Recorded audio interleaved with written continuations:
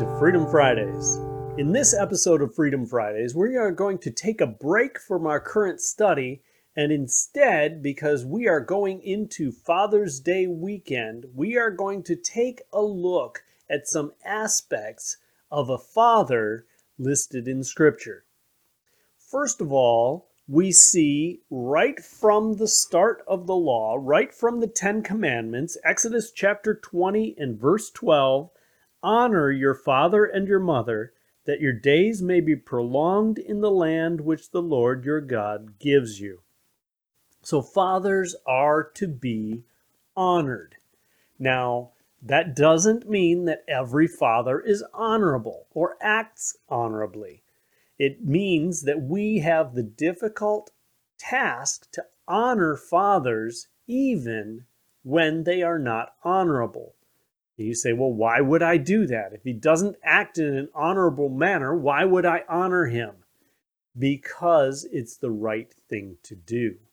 It may be not the easy thing to do, and it may seem like it's unjust, but the right thing to do is for you to act appropriately and not reciprocate in the same way that an unhonorable father is acting, but instead we obey the Scriptures and we honor our fathers, and of course our mothers as well, but that is for the discussion in May. Ephesians chapter 6, starting in the first verse, says, "Children, obey your parents in the Lord, for this is right." And of course, there's that qualifier, obey your parents in the Lord. So we honor our fathers by obedience in the Lord. However, that means that if my father is asking me to do something that is sinful or against the commands of God, then I have an obligation to not obey that command if it's against the commands of God, because God is a higher authority. However, I need to honor my father and bring him honor by my actions, and one of those actions is obedience. Verse 2, honor your father and mother, which is the first commandment with a promise, so that it may be well with you and that you may live long on the earth. I knew a gentleman who was one of my professors in college, and he was in his 90s at the time, and he claimed the reason that he had a long life, and he did, he lived to be at least 100 years old, and he claimed the reason for his long life was because he was obedient to his parents. He honored his father and mother.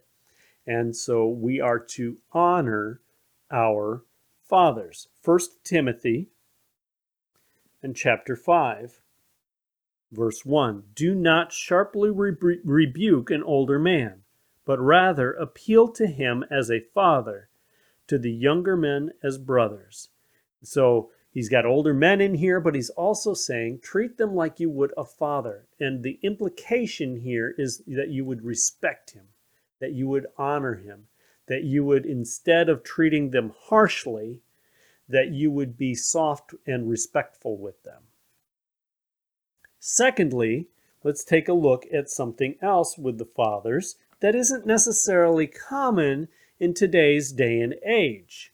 Job chapter 12, verse 12, wisdom is with the aged men, with long life is understanding. Fathers are to lead their children. This is not the task of just the mother. This is also, and primarily here, the task of the father, to lead their children. And why is it that God has designed fathers to lead their children? Now, by the way, lead their children does not mean that you just biologically father a child. It means that you are actively involved in their life and actively involved in rearing the child and bringing them to an understanding of truth and an understanding of life. And so he says the reason for that is the longer you live, the wiser you get. In general, I understand there are some people, the longer they live, they choose not to learn from their circumstances and situations, and they don't get any wiser. That's not what he's referring to. He's referring to the gist of things that the longer you live, the wiser you get. And so fathers are to lead their families. Luke chapter 1 in verse 17. It is he who will go as a forerunner before him in the spirit and power of Elijah. This is talking about John the Baptist. To turn the hearts of the fathers back to the children, and the disobedient to the attitude of the righteous, so as to make ready a people prepared for the Lord. According to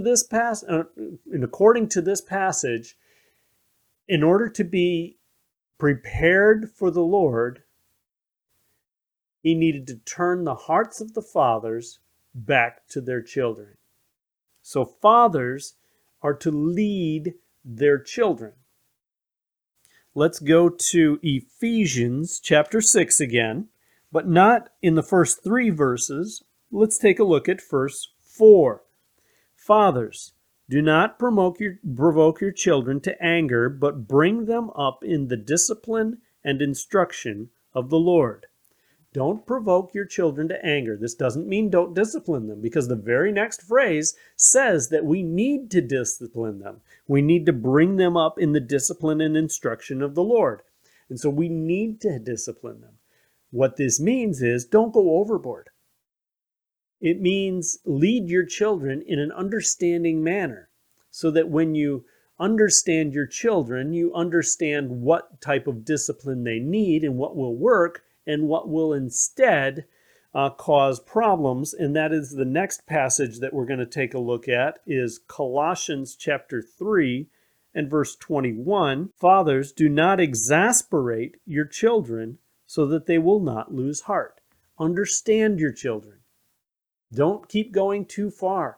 Don't push too hard, but make sure you push hard enough so that you don't cause them to lose heart and give up on the faith. Which leads us to the very next passage that we're going to go to. First of all, back to Job chapter 12. In verse 12, wisdom is with the aged men, with long life is understanding. What is this aged understanding teaching his family? What is he teaching his family? Fathers are to lead the faith of their families in wisdom. The wisdom that they get from living, the father can add so much more to the faith of the family. The statistics say that if a father is engaged in the faith of the family will largely follow the faith of the father. Whereas if the father is not engaged, the family will largely scatter in their faith. If we look at Titus chapter 2, verse 2, older men are to be temperate, dignified, sensible, sound in faith, in love, in perseverance. Men should be the faith leaders of the family. Now, in recent history, it seems to be that the women are the faith leaders in the family. Men, it's time for us to step up and be the faith leaders of the family. This is not an unmanly thing to do, any more than you would say Jesus is unmanly. And if you think Jesus is unmanly, you really need to read Matthew, Mark, Luke, and John and see what kind of man he really was. This is a guy who stood up for people. This is a guy who stood up for righteousness. This is not a pushover.